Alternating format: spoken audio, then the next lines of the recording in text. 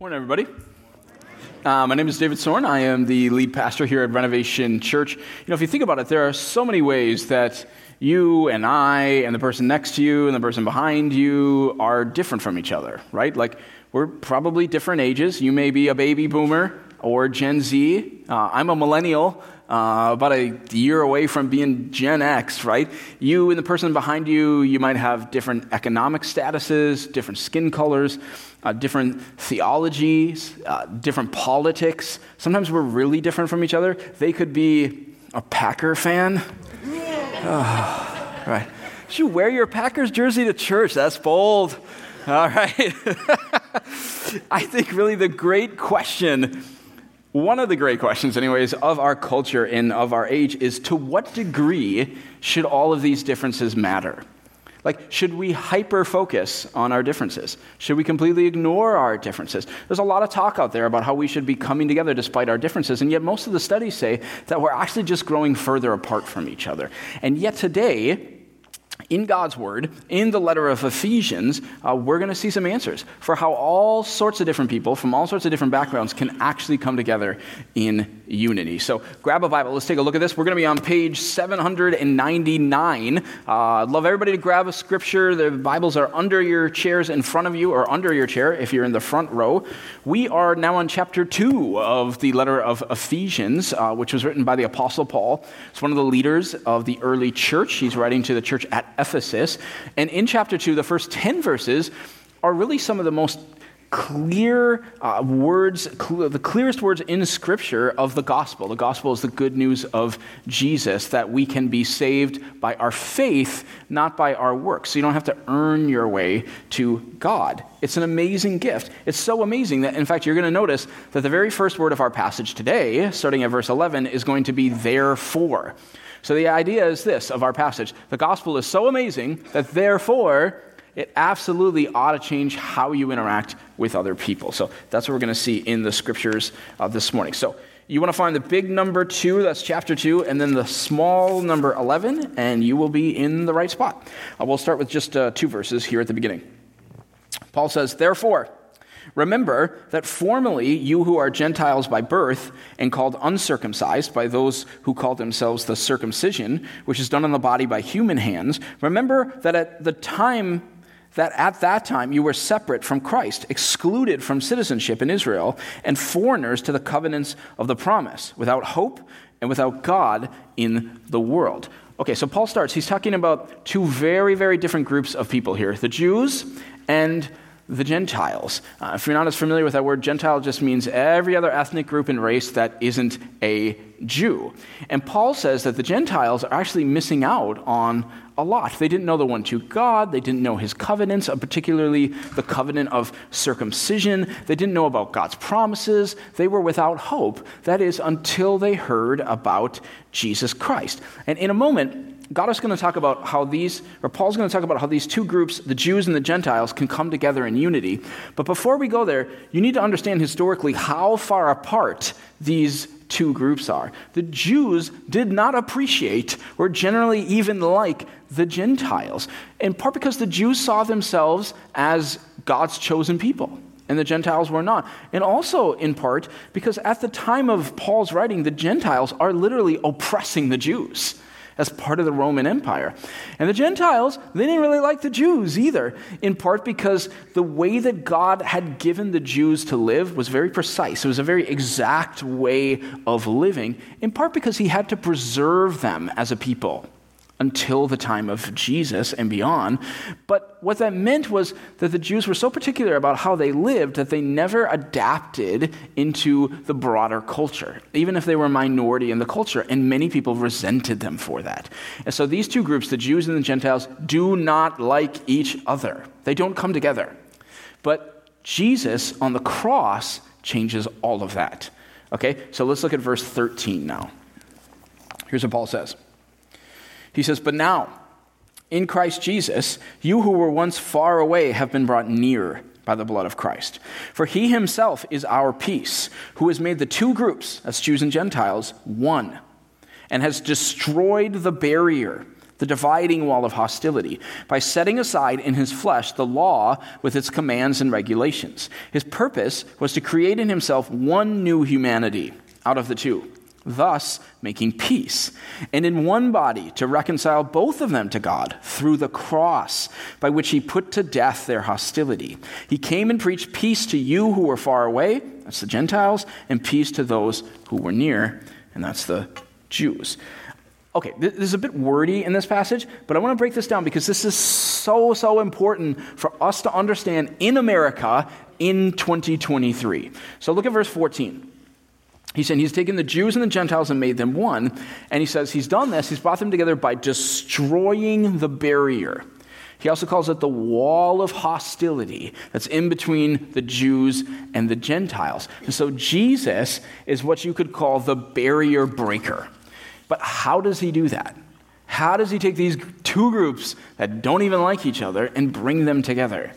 Well, there are two ways given here, and let's see if we can break down this passage. Here's the first way, and if you're taking notes, we'll put this on the screen for you. So two ways that Jesus can break barriers between two groups, and this could be any two groups of people, okay? It doesn't just have to be Jews and Gentiles. Number one is he set aside the regulations of the Old Testament law. This is kind of the trickier part of the passage. So this was verse 15. Did you see that he said, by setting aside in his flesh the law with its commands and regulations? Okay, here's what that means. Bible scholars divide what you might call like the Old Testament rules. So when you read through the Old Testament and you see all these rules about how to live, we call that the law. And the law is divided into three major categories. Here are the three categories of Old Testament law. There are moral laws, there are civil laws, and there are ceremonial laws. And when the church starts, okay, so you get to the book of Acts in the Bible, and Christianity starts, only the moral law. Moral just means right and wrong, so think like 10 Commandments. Only the moral law remains from the Old Testament. Now, we still apply most of the Old Testament to our lives, but when you're talking about the rules, the law on how to live, only the moral law remains. The civil law, that's like how they governed themselves, that's not there anymore. The ceremonial law also goes away. Ceremonial is like all their rules for sacrifices, what to eat, and what to wear. All of those things are gone now because Christianity was going to become a religion that is going to go global. It is going to be for every tribe, every culture, and every nation. And so the removal of the civil and ceremonial laws, it breaks down this major barrier for the Gentiles and Jews, because one of the main reasons they didn't like each other is because the Jews had all of these different regulations on how to live and what to eat and what to wear. Well, those are gone now. And so they can come together. But there's a second way, and this is kind of the primary way that Jesus can be the barrier breaker for all sorts of different groups. And I actually want to spend the majority of our time here. In fact, I want to show you something again in verse 15 that is so important. I want you to put your eyes on it because I just want you to see it. So middle of verse 15, it starts right when he says his purpose. So it says, his purpose, that's Jesus, was to create in himself one new humanity. Out of the two. That's out of the Jews and Gentiles. One new humanity. Thus, so that means this is a strategy for making peace. I cannot begin to tell you how important this verse is for us and our thinking here in our culture. So Paul's saying that when you become a Christian, you become a follower of Christ, you instantly become a part of this new humanity. You become a child of God. That's your identity. And that identity as a child of God is now the most important thing about you. And no other identifier is as important as that. Not your age, not your economic status, not your race, not your gender, not your job. Nothing is as important as this. And this new shared identity, it allows Jesus to actually break down barriers between any sorts of groups. In fact, if you're taking notes, here really articulated is the second way that Jesus breaks down barriers. Number two, he does so by giving us a new and higher identity. Our identity in Christ, that we are children of God. So let me give you an example of how this legitimately works between people. So over the last 10 years or so, I have traveled many times to Africa to do missions work, particularly in Eastern Africa.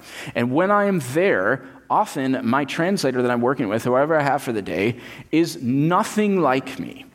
at least according to all the sort of categorical groups that the world wants to divide us and group us by. Like, for instance, I remember one time last year, for one of the sessions, my translator was 20 years old, so she was about half my age. She was a woman. She had black skin. I have white skin. Her native language was Portuguese, and her native tribal language, mine is just English. She spoke about 4 languages, right?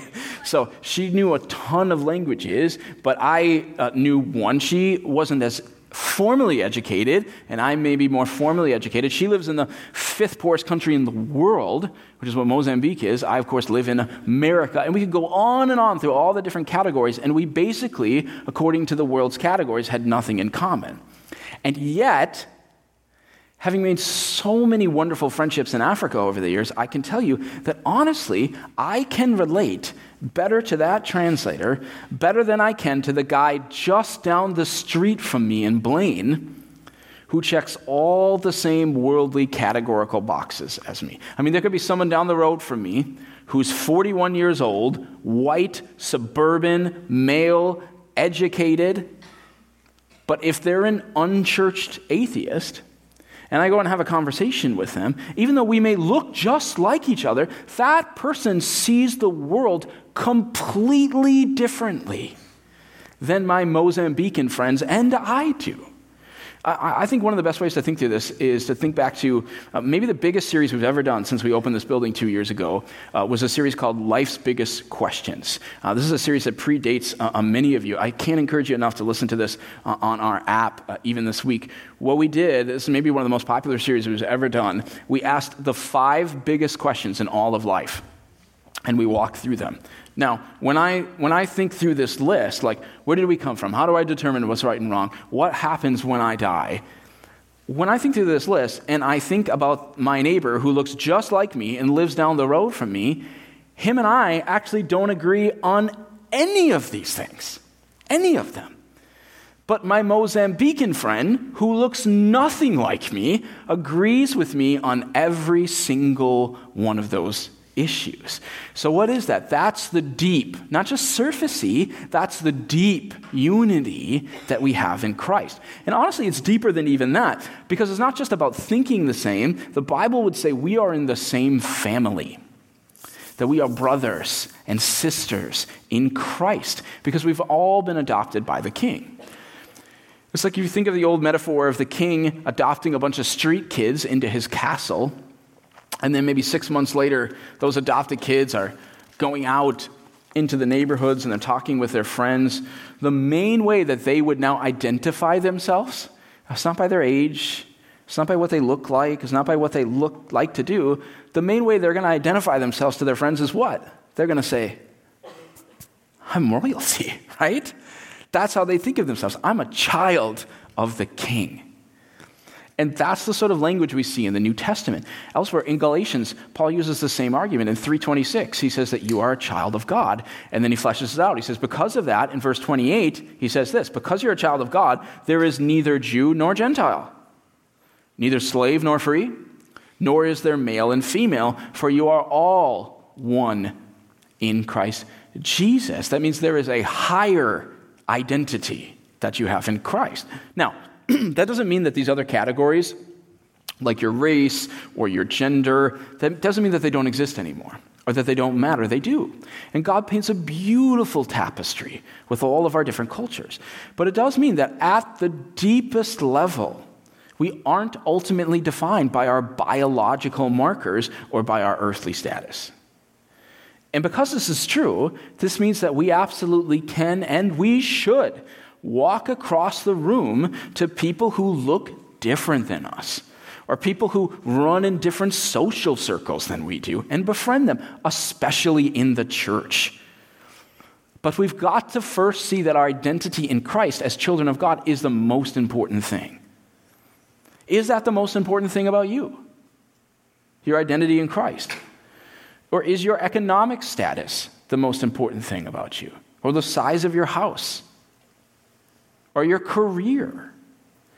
Or is your age the identifier that you would most commonly use to group yourself with different people? You know, I think back to the early years of this church, when we were at North Point Elementary School, the first time.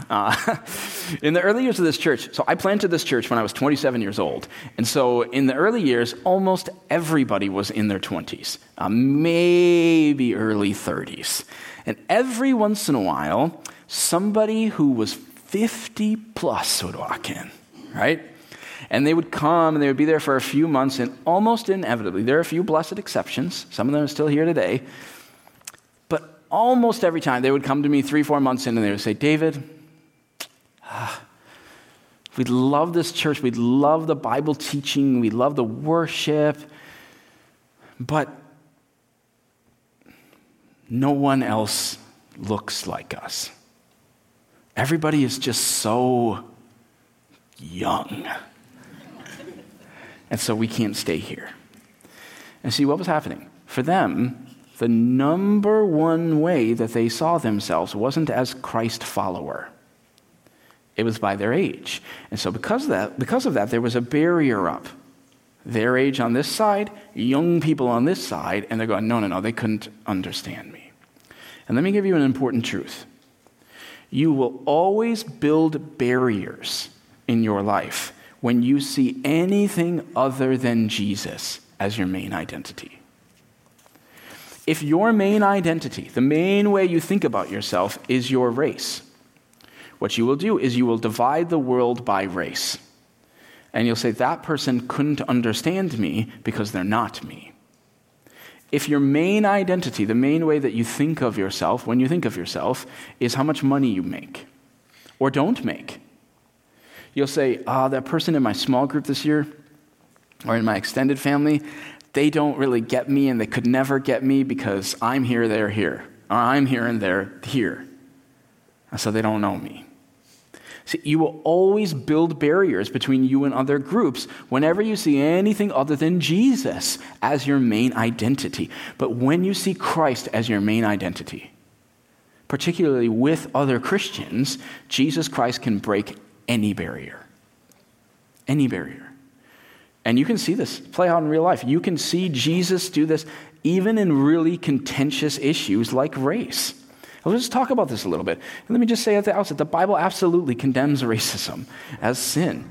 But I want you to understand that when the scriptures talk about racial unity, which is really what this passage is about in Ephesians 2, right? That's what it is. He's saying Jews and Gentiles coming together in the church. That's racial unity. When the Bible talks about it, its solution to racial unity is very different than secular solutions to racial unity. Secular just means non-religious. In fact, let me show you two main ways that secular theory for solving an issue, say like racism, of two groups coming together, really falls short in comparison to what the beautiful solutions we get in God's Word. So here we go. Number one. Here's a way that secular thinking falls short. Secular theory presses deeper into our differences. And so many secular books and trainings that are done on this issue, and honestly, you could pick any hot button issue, and it would be the same. But so many of them, what they do is they focus their efforts not on how we're similar, but on how we're different. And yes, we are different. And that's okay to learn about. That's great. That's wonderful. It's beautiful. But hear me on something. The pathway to bringing people together isn't by putting the focus on the differences that have kept them apart.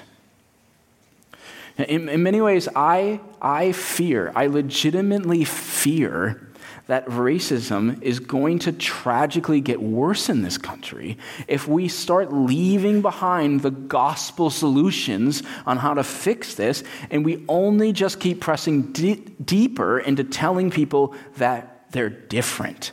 And worse yet, we tell people nowadays that their differences should be the primary way in which they identify themselves or express themselves. But it's not going to work, especially in the church. It's not going to work. And remember that Paul is writing to the church here. And so Paul doesn't tell the Ephesians that the primary way they should think of themselves, the primary way they should identify themselves is as a Jew first, or is as a Gentile first. No, verse 14, he says, you should remember that Christ came to make your two groups one, by making them a new humanity. And Paul says that is the way to peace, to breaking down the barrier, not the differences. And number two, here's another way I think secular theory to solve this issue is really falling short. And that is that secular theory sees racism as a problem of the mind. It sees racism as a problem that can primarily be solved through education. And so the prevailing thinking out in the culture right now is that if people could read the right books, if we could get people to go through the right trainings at work, if they could have the right classes growing up in school, then we could make racism a thing of the past. And listen, I am all for education. I absolutely believe in education. We have a massive school, Renovation U here. I'm a son of an educator. Don't hear me wrong. Education is super important, and it's important on this issue. However, we can't ultimately fix the sin of racism solely through education, because racism isn't ultimately a problem of the mind, it's a problem of the heart. Okay, and this is where Christian thought is very different than secular thought. Because for Christians, we go back to Genesis chapter 3 and the fall of humanity in the garden, which tells us that because of that, humans are naturally sinful. And we believe humans are naturally sinful, but the secular world would say, no, humans are actually good people. They just need to be educated. Now, do you see how our differences and how we think of humanity would lead to different solutions? But because we're naturally sinful without Christ, throughout history, our default position as humans has always been to divide. It's to separate. It's to build walls. It's to look with suspicion at anybody who's older than us, or anybody who's younger than us, or richer than us, or poorer than us, or has a different skin color than us. And education, while super important, it cannot give you a new heart. But what does Paul say actually puts to death the hostility that we have between each other? What did he say? Verse 16. He says, what puts it to death is the cross. How does it do that? Here's how it works. When you believe in Jesus Christ, the Bible says that God gives you a new heart. The Bible says that God makes you a new creation. The Bible says that God sends the Holy Spirit to come live within you, and that Holy Spirit allows you to look at people who are very different from you and say, yeah, that's my brother. That's my sister. We're one in Christ. How does that happen? Not just through education, but through a new heart. Through the power of God, it happens. I think a really great case study for this is the Azusa Street Revival. A really, really fascinating book on this last year. The Azusa Street Revival, if you never heard of it before, happened in L.A. in 1906. Thousands and thousands and thousands of people came to Christ. It's actually the revival that birthed the modern Pentecostal movement and charismatic movement. Well, what's interesting is 1906, obviously a time of significant racism in our country, and yet in the revival in 1906, thousands and thousands of people that are coming to Christ, they were incredibly diverse. Now, this is LA, especially in the early 1900s. And so you have all of these black and white and Asian and Hispanic people coming to Jesus. And what history tells us is that they all rallied together, arms around each other, in brotherly sister in love. They just came together as one body, as new believers, all in a time of serious racial division. And I think this is a fascinating case study. Like, how? How did that happen? How were they able so quickly to overcome their differences? And I would say it's because they experienced God in such a profound way that their deepest identity now became not what made them different, but what made them the same. That no matter what they looked like, they were children of God. One new humanity. And that's what Paul says is the way to peace. And then in the next 5 verses, I wish I had more time for this, but Paul discusses that no matter what we look like, no matter who we are, that we're all a part equally, that we're all a part of this holy temple of God because we all have God's Spirit within us. Now, I don't want you to mishear me. I'm not saying this with rose-colored glasses on, that we can all just come together with our differences and kumbaya, right? No, coming together in unity is still hard. But what we read in the scriptures is that through Jesus Christ, it's actually possible.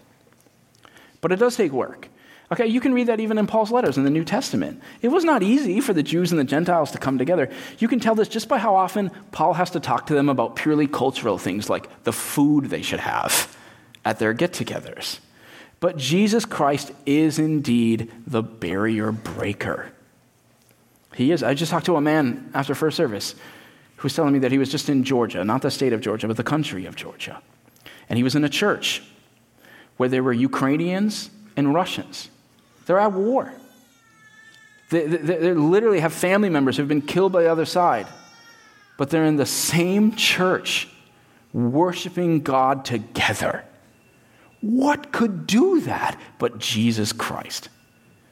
And church, I think that this issue right here is so important for us as the church to display God's beauty to the culture.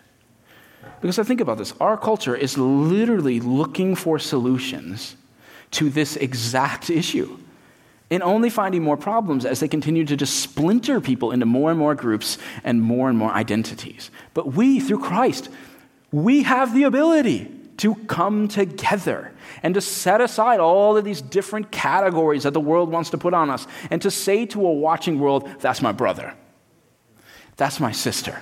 Yeah, we don't look a whole lot like each other. We don't live a whole lot like each other. But we are family in Christ because of what Jesus Christ did for us. And that is the most important thing.